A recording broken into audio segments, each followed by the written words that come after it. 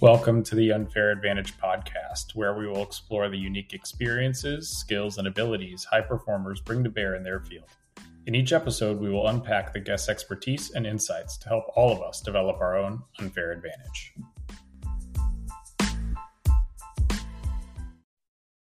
Welcome back to the Unfair Advantage podcast. I am so excited to be joined by Dr. Joe Baker today. Joe, how are you? Yeah, I'm doing well. How about you, Alex? I'm good. I'm excited for this conversation. We were joking offline that you're sort of a jack of all trades, master of several. You described yourself as unfocused. Can you tell us where your lack of focus has led you? What are you now an expert at? I don't know if I'm comfortable with the title of expert, but I think we've got a number of areas that we're interested in, all of them to do with sport. And I think I think I start from the perspective that sport is maybe the best activity that we have for figuring out what the limits of us as individuals and as a species is. And so we use sport as an environment for trying to answer those questions, whether it's athlete development, what's the absolute limits of our potential as individuals, or to understand how we develop better kids, how we might be able to maintain function and performance as we get older. There's no better environment than sport. And so that's kind of the MO of our lab is how can we use sport to answer these kind of big questions? And then over the last, I guess it's 20 years, the primary focus has been on high performance athlete development. So everything from talent, what is it? How do we identify it? How can we be better? All the way to practice environments. How do we develop better systems? How do we help coaches do their jobs better? All that kind of stuff. There is so much we're going to unpack here. This is going to be a jam-packed 40 or so minutes. And I'm confident there's going to be a round two. So we don't have to get to all of it today. I want to start, though, with kind of a big, audacious question, which is like, what is the most ambitious question you've tried to tackle in your research? I think it's one that we're tackling at the moment right now is how do we use sport as a model for understanding optimal human potential? And a lot of that comes out of the aging work that we do right now. If there's one question that's got the greatest social value, it's how can we use sport to help older adults get more out of their life, to help them maintain function and performance, to decrease visits to the hospital and time in long-term care. Like that's really the most socially important question that we're wrestling with at the moment. And it's interesting because the models that we use in high performance athlete development and the ones we use in maintenance of function in older life are the same models. It's quality of engagement. It's supports that you can provide that person so that their participation increases or stays the same. It's the same kind of things, social support and quality of learning instruction, resources that we provide them with, all that kind of stuff. It's the same equation. We're just choosing a different outcome. That's a pretty important learning to get, I would think. That's an important insight you've just unpacked. Yeah, I think we stumbled upon it, but it's like the start of my research career in this area was as a deliberate practice guy. And so the deliberate practice stuff is one of those universal principles of function and development. If you want to get better at something, then practice more, practice better, practice smarter. That's a universal, regardless of whether we're talking about musicians or athletes or older people trying to maintain function. Same situation. Let's debate deliberate practice for a minute then, shall we? Sure. You are far more expert in this than I am. I think, part of my bias coming into the conversation is I think this concept's been a little bit butchered by some pop psych and been sort of like overextended and maybe even overemphasized as sort of like the foundational piece of mastery, which I think is just a lot more complicated than this. And so I'm curious kind of what your general response is to what I'm starting with here, and then I'll go from there.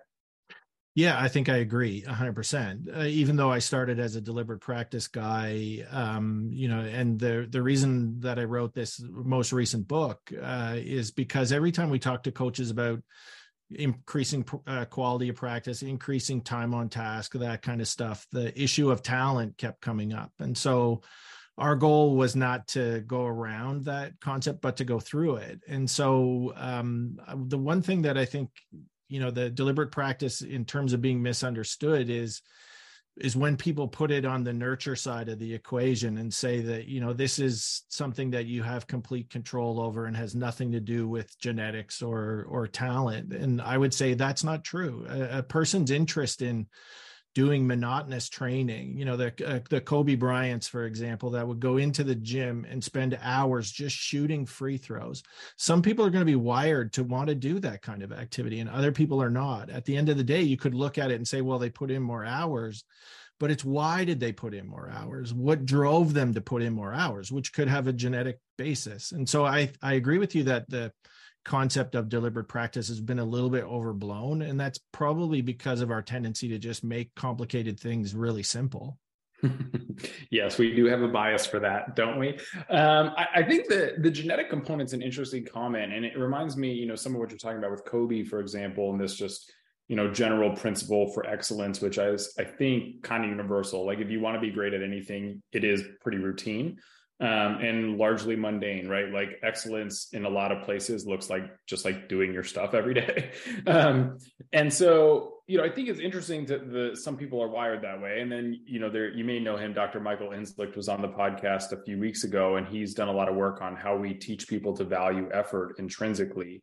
And so I do think you're right. There are these other factors that, whether it's social and conditioning, learning, environment, genetics, whatever, that do lead someone to engage in these behaviors in a very different way than others. So what's the limit of the deliberate practice research? What do you feel really confident standing on?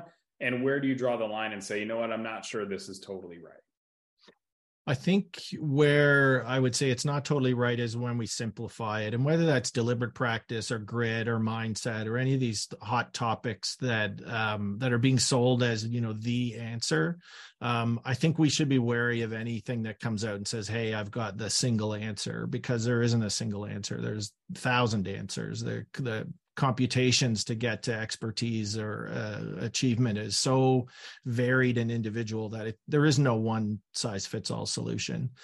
Where I really like the idea of deliberate practice is after almost 25 years doing this, when we put regression models or statistical models of prediction into place, and we look at what's the variable that predicts the greatest amount of variance, which one's most important, deliberate practice is the king of variables that you have control over. And so when we work with athletes and coaches, that's the message. Not deliberate practice is everything, but deliberate practice is the most important thing that you have control over. And so how do you provide more opportunities for practice? How do you balance load and recovery? How do you increase the quality of the learning environment? Those are all deliberate practice questions. And those are the ones that really have the greatest influence on achievement. That's a really fascinating way to frame the deliberate practice conversation, because I think when people hear it, they sort of go to the default Anders Ericsson, 10,000 hours, like just brutal repetition of skills until your eyes fall out. And you're sort of saying like, no, it's a lot more than that. And some of what I know your work is about is the idea of self-regulation and self-regulated learning. I'm wondering if you could connect the dots for us. Like, how is deliberate practice, as you're describing it, relate to self-regulated learning, and why are those two concepts important? I think as we've sort of moved forward with the concept of deliberate practice, most of the people, at least the early work in this area, focused on the quantity of engagement. And that kind of missed the point of deliberate practice, because the thing that made deliberate practice deliberate and different from just practice was the quality of the engagement. And so for us, the quality of the engagement comes down to a lot of elements that look like self-regulation. Are you monitoring progression? Are you evaluating what worked and what didn't work? Are you looking to improve the next time you do that same practice? That increases the quality of the engagement, but those are all self-regulation strategies. I think it's that, to me, is, as I've started to think about high performance and like, what are the things you're trying to teach people to do in my role? What as a sports psychologist am I really working on? I'm getting progressively more comfortable saying the answer is self-regulation broadly, right? Both from a learning perspective and a practice and skill acquisition perspective in the self-regulated learning sense, and from kind of a physiology, thinking, feeling, managing your own environment sense.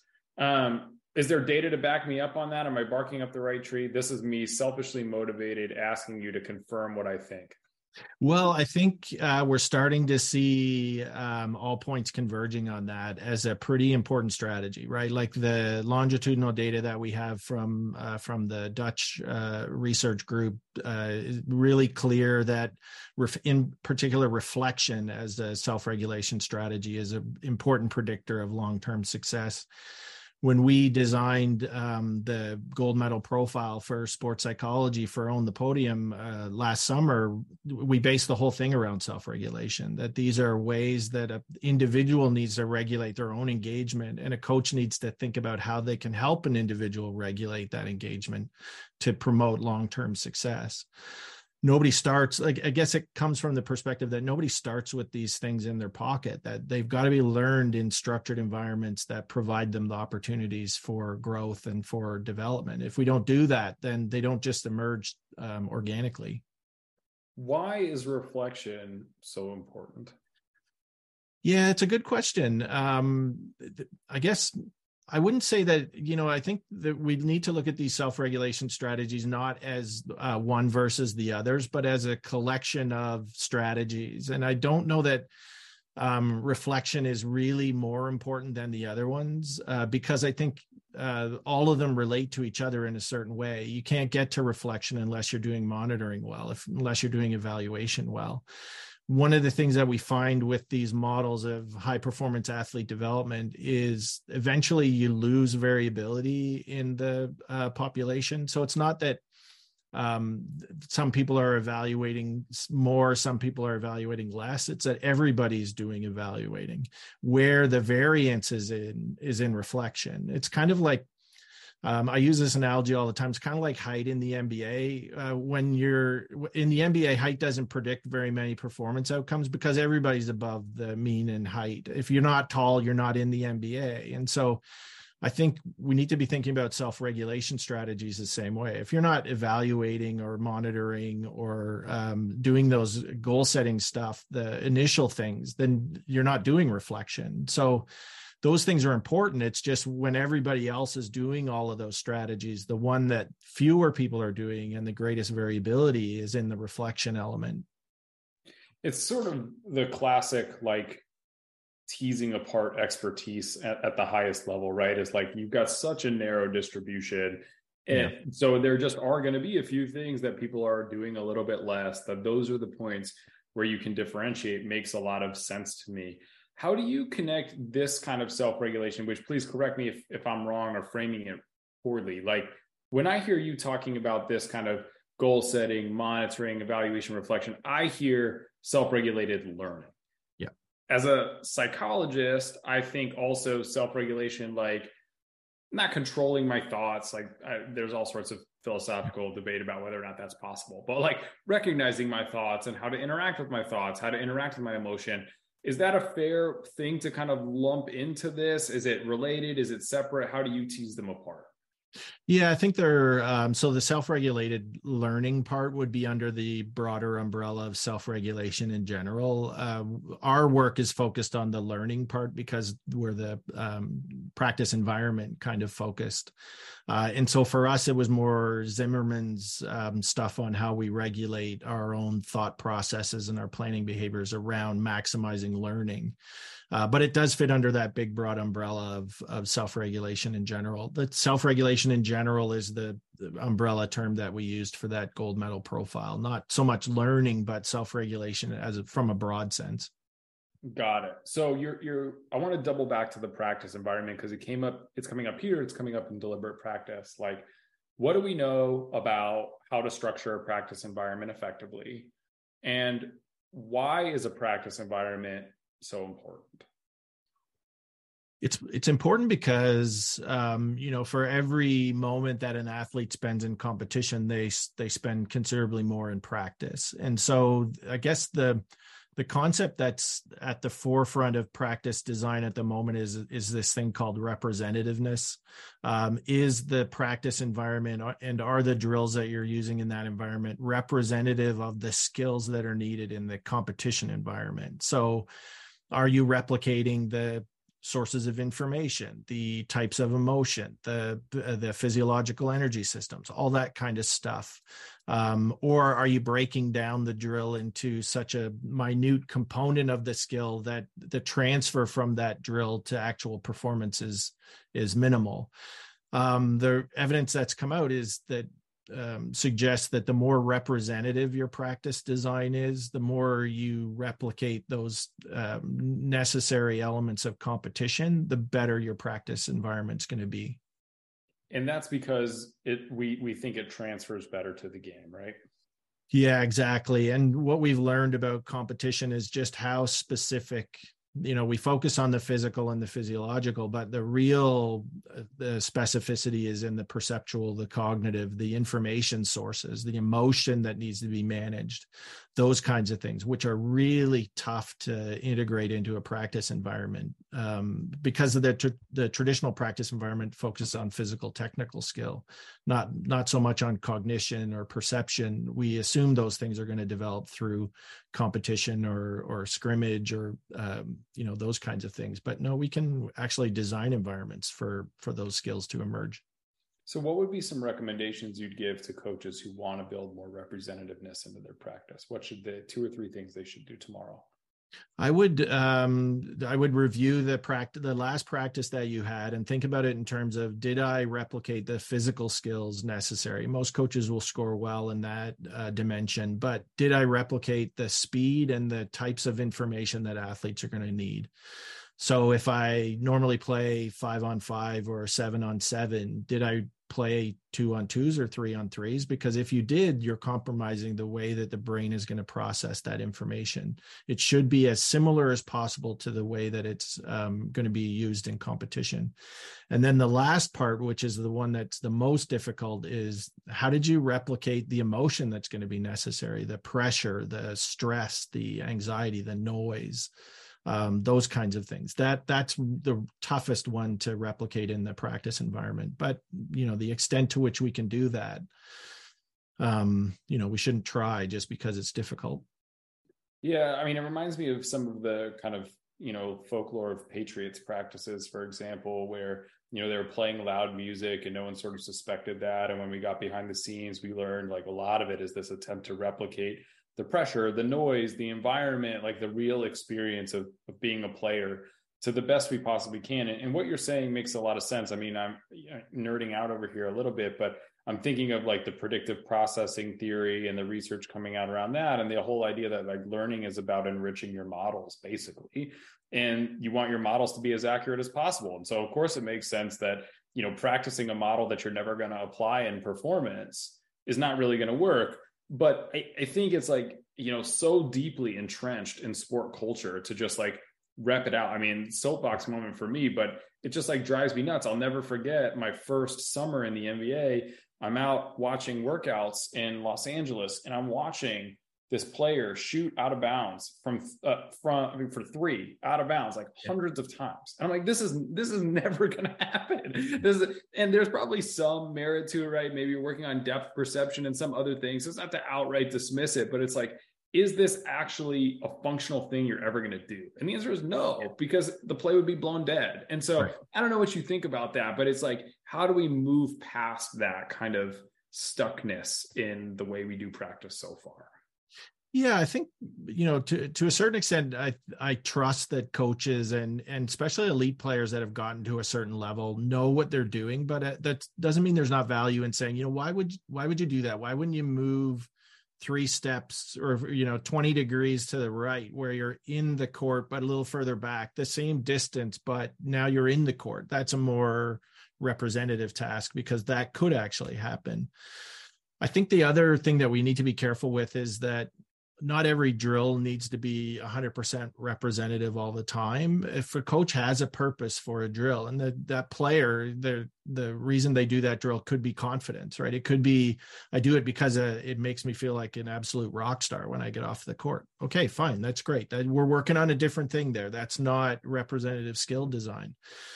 The extent to which we could try to combine those things, maybe we should be talking about how we do both of those things at the same end. So it's not an either or scenario, but if you've got a strategy for why you do that, just tell me what it is.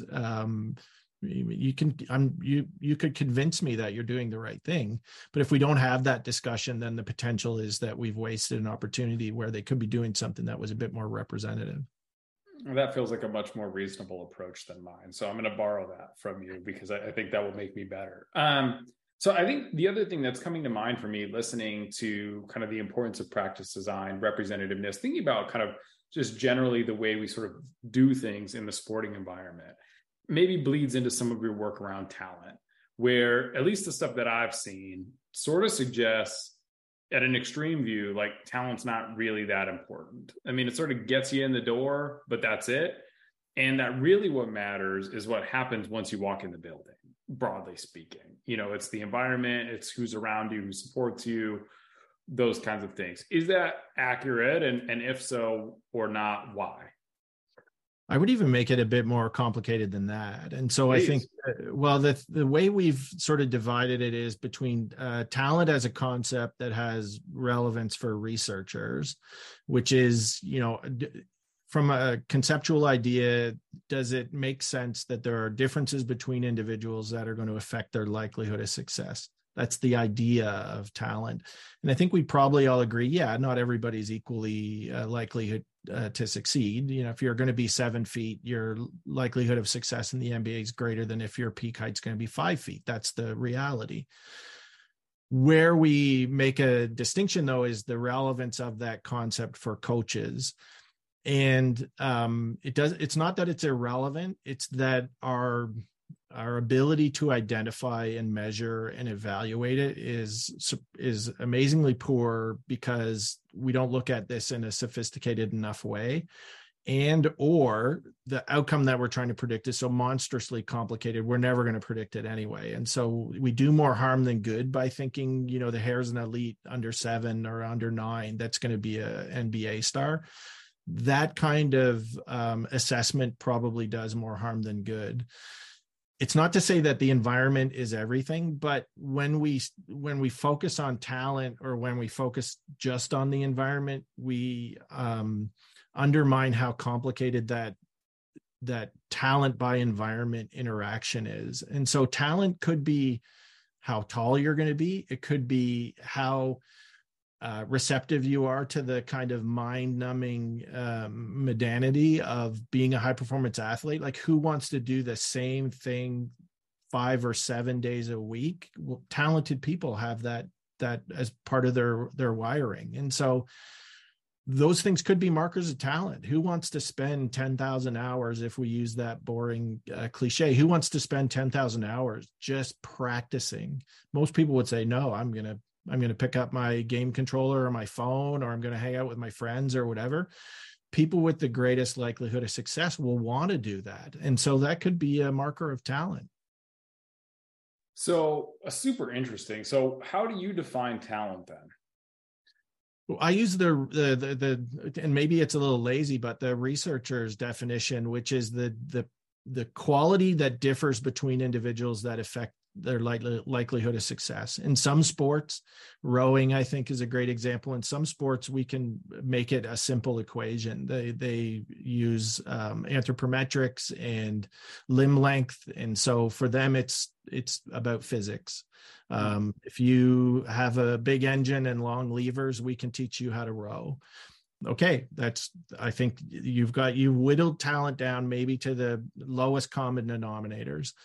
Basketball, soccer, football, way more complicated because, you know, there's in the NBA, for example, there's many different types of guards. There's many different types of point guards and centers, and you can get to the same place, the same level of success by any number of different ways. When you add that level of complexity, quickly you get to a point where, well, we shouldn't even try to narrow this down, because narrowing it down actually assumes that there's a single pathway. It also assumes that the outcome that you're trying to achieve it's not changing as well. And if you look at the NBA, for example, how the game has changed over the past couple decades, you're not predicting an endpoint that's stable either. And so, you know, quickly you get to a point, well, maybe should we not be doing any prediction at all? Should we just try to let athletes have more agency and provide them with opportunities for success and better learning environments, and just see what happens. I think that's where maybe that extreme view comes from, right? Is like we can't really predict any of this. It's all very messy. And so let's just, throw up our hands and see what happens. But, the first part of your conversation or what you were sharing reminds me of, I think it was Range, David Epstein's book Range, where he talked a lot about match quality. And that really seems to be like kind of the essence of the first part of what you were discussing, which is there is sort of like a baseline interest. There is a baseline ability. There is these sort of like, you have to have them, these non-negotiable characteristics that do lead to excellence. But then you also need like the right people in place to coach and the right environment and these other things to really maximize that. So is that a fair summary there? Yeah, I think that's a fair summary. And the other part that we're just trying to get our heads wrapped around is the whole influence of luck and just being at the right place at the right time, which I think and it's interesting because I read, I can't remember the author's name, but it really should be called Nature, Nurture, and Noise. And we don't really have an understanding of how important that noise part is yet. That's funny that you say that, because as part of, as I'm listening to you, one of the things I was thinking about is some of these newer books that are, really like deeply getting out of the evolution is just epigenetics. I'm like, no, it's a lot, right? It's genetics, it's culture, it's environment, it's social systems, it's all these things are very, very complicated. And so we can sort of like pretend that we boil it down into, well, your environment flicks your genes on and off, and here you go. But, really it is very messy, and there is luck, and there is, like broader societal shifts that influence all these things and push people or pull people in specific directions. So it begs the question then, like, if it's so complicated, I don't want to go down the rabbit hole of like, why bother? Because there's a reason, and you like me have been around some really talented executives who do know what they're looking for, even if sometimes it's hard to say exactly what that is, or, the system is kind of constantly evolving. So what would you say like the role of the talent identification experts are? Like, how does someone get good at that? And how do they fit kind of in this puzzle we're describing here? I think it depends on what level we're talking about. I think, if we go pre sort of professional draft level of athlete, our goal as a scout or a recruiter or a coach should be to mitigate the extent possible how impactful that selection decision is on an athlete, not just the ones that are selected, but the ones that are deselected, because the likelihood is we're not very good at those assessments. And so when we deselect somebody, we've given them feedback that's probably going to promote them disengaging from the sport, or at least disengaging at the level that we want them to keep engaging in. So how do we mitigate that? Have better conversations. When you deselect an athlete that's close to the bubble, especially those ones that are in the big gray area where we're not sure about them yet, have a better conversation. If you have 10 criteria that you use for making your selections, tell them where they did well, tell them where they were poorest, so that they have something that they can work on. Encourage them to come back next time. We also need to have better conversations with the ones that are selected, because one of the things that a number of sports are starting to find is in the junior development system, a lot of them will get to a junior national team. They'll get the full, Team Canada, Team USA outfits, and they'll stop striving because they think that they've made it. They think they've got some indicator of success. It's a phenomenon called the Crown Prince syndrome, that they feel like, hey, I'm just one step back in the line from away from success. I think when we get to the professional level, it's a different kind of beast, because the ones that are drafted, they do get access to a system that undrafted players don't get. I think one of the things that we're finding with the professional sports that we work with is it's a really difficult outcome to predict. And a lot of times that is when a lack of success happens, it's put on the managers, it's put on the scouts as if you should have known. I think we need to start with recognizing that player identification and trying to predict where someone's going to be in terms of performance 3, 5, 10 years from now is a monstrously complicated task. And I try to think of a job that we ask a human being to do that's more complicated than that. I don't know that there is one, but that's what we ask scouts and coaches to do. And when they fail, we put the blame on them. I think that's where we start. Where I would go after that is development doesn't stop when a player is drafted. And so what do you need to do with that player now to make them thrive in your system? What strengths and weaknesses does your system have that's going to allow them to become a better player?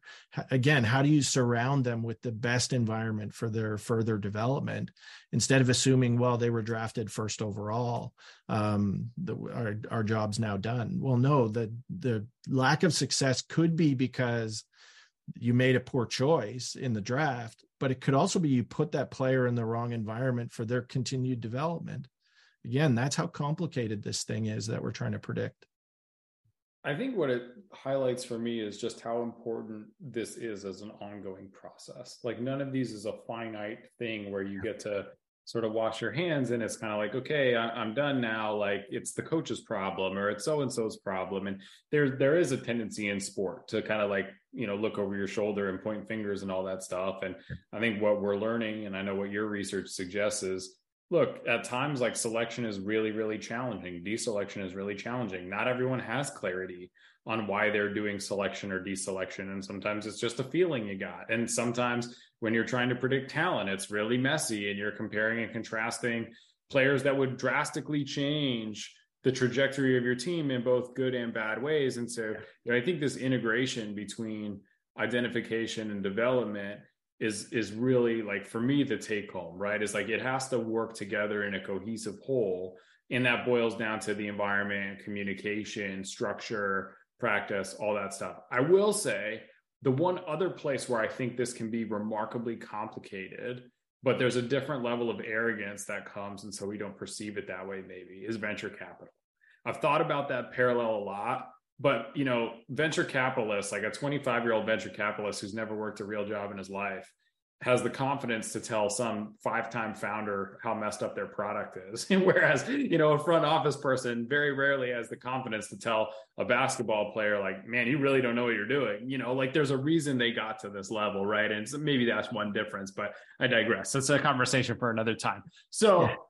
I guess like, you unpacked it a little bit, this sort of like how to do selection, how to do deselection. I think you pretty recently wrote a paper on how coaches do or don't do that super well. Yeah. What would be the advice you'd give to a group of coaches who want to improve both their communication around their selection process, their deselection process, and how to improve the process itself, right? So how we talk about it and how we do it. I think the thing that surprised us in the pro sports that we work with is, and it shouldn't have surprised us because it's an obvious thing, is how little training they actually have in measurement theory, right? Like the importance of reliability and validity in the measurement tools that you use. Even that basic stuff, don't change your measures that you're using to measure different variables from one year to the next, because then you can't compare from one year to the next. You've compromised reliability. Do you understand what the test actually measures? And is it a valid indicator of that thing you're trying to capture in competition? And again, a lot of combine tests are great general measures of capacities, but they're not reflective of the specificity that's required at competition level. And so, should we change the tests that we use to make them more specific in the combine? I don't know. That's a discussion that we should have as a sport. What would a combine specific test, the high end representative, look like for energy systems? For, vertical jump is a great one for the NBA, but what's the value of vertical jump in the NHL? Those kinds of tests. I think we should be asking those questions. We're trapped a little bit by dogma and tradition. But I think, a progressive sport, a progressive team would be thinking, well, how do I design a set of tests that's more representative of the skills that are necessary? The obvious example is the use of the Wonderlic in the NFL, which is a measure of crystallized intelligence. How much time have you spent in school? That's not predictive of anything a quarterback does or a running back does. We should be looking at fluid intelligence, movement. In novel situations, how does your brain react? Those types of things. That's just basic kind of measurement. The specificity and precision of measurement, I think, would be where I would start. From there, I would look at, the systemic biases that we see in the system. Early on, we see relative age effects, socioeconomic status effects, that kind of stuff. Those, when we're aware of them, when we look for them, those things are easy to adjust and correct for in a lot of sports. And so if we're not looking for them, we don't know what's there. I think what we recommend is coaches and scouts and administrators and managers need to get comfortable with the fact that they're probably going to be more wrong than they are right. And that's a really uncomfortable place for a lot of people to get. But the reality is everybody's at that place. And so the illusion of confidence is probably doing more harm than good. I like how you summed that up. And I think that's such an important, like dealing with ambiguity, dealing with failure. It's the same thing we ask our players to do, right? Like we ask our athletes to go out there and try to hit 40% from three. Like you're still 6 out of 10. You're not doing anything that you're proud of. Right. And so that same kind of odds ratio maybe applies. And I appreciate kind of the representativeness coming back here. I think the measurement's a good thing to kind of hit on. And, there've been some improvements in some of these areas, but it's still, I think how integrated are people bringing that new data into their system, all that stuff, I think is highly relevant. Mm-hmm. I want to spend the last few minutes we have kind of talking about where you think this is all going. Like what's the future of talent development and talent identification? What should people start thinking about now to get ready for the next wave?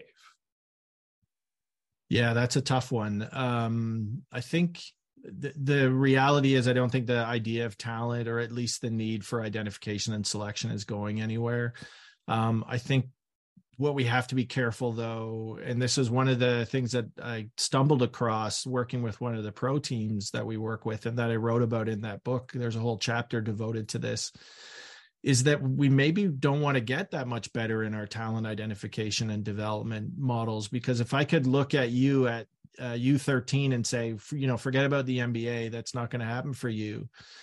Well, the player that ends up in the NBA needs you in the system because they're competing against you. They want you striving and being almost as good as they are. Because if we don't have those almost as good as players in the system, then we don't have anyone there for that elite player to develop against, to strive against. And so, I don't know if you've ever seen the movie Gattaca, but in Gattaca, they read your DNA and they can tell exactly what role in society you're best suited for. And so there's one character in the movie that was a silver medal swimmer. And he said, he ended up, he had all kinds of mental health problems because he wasn't designed to be second place.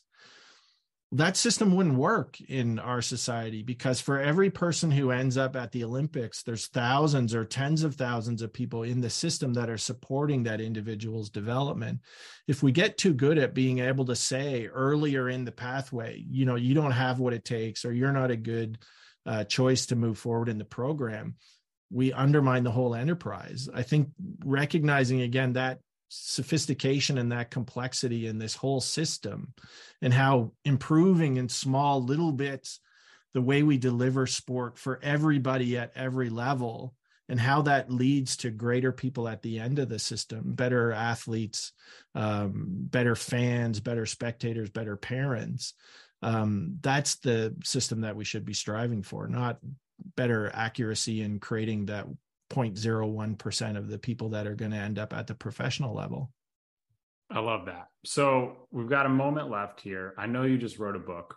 I want to make sure you get to talk about it. So tell us a little bit about your book and what people can expect if they pick up a copy. Yeah, it's called The Tyranny of Talent. And the subtitle is How It Compels and Limits Athletic Achievement and Why We Should Ignore It. Something along those lines. Big, long subtitle. And the reason I wrote it was kind of to capture this complexity that we've been talking about. I start almost 150 years ago when the idea of talent first emerged as a scientific concept. and the idea of it being categorized as a nature versus nurture dichotomy, and how that kind of set us on the wrong foot from the very beginning. It set these two things up as being adversaries, and they're not. They're complementary to each other. And so the way we should be thinking about this question is, how do I figure out what you need, what your specific genetic material tells me you need, and build an environment around you so that you can thrive, and help you build that environment for yourself. That's the complexity and sophistication. And so I talk a little bit about the history. I talk about the power of sport in positive ways and negative ways. And then I provide a couple of suggestions for solutions on how we could move forward at the professional level in the draft, but also in the developmental level in high performance sport systems like On the Podium or Australia's FTEM, like those kinds of bigger, broader social systems. Awesome. Joe, thank you so much. This has been tremendously informative, a lot of fun. I've already promised the listeners round 2, so I committed you to that. I'm sorry. Before we jump, tell people where they can buy your book, tell them where they can find you, follow you, all that good stuff. Sure. The book is, at the moment, it's on sale on Amazon. And the reason we did that was to try to keep the price point low to get more coaches buying it. You can get it there in paperback and on Kindle. Over the holidays, I'm recording the Audible version, so you'll be able to access it there. Any questions, comments, please direct them to me. I'm on Twitter at Baker J York U, or you can find me at on the internet. Always happy to have a chat with coaches about talent or anybody. We love to do this all day, every day. So love the talent discussions. Thank you so much for joining us, Joe. Really appreciate it. Yeah, my pleasure, Alex.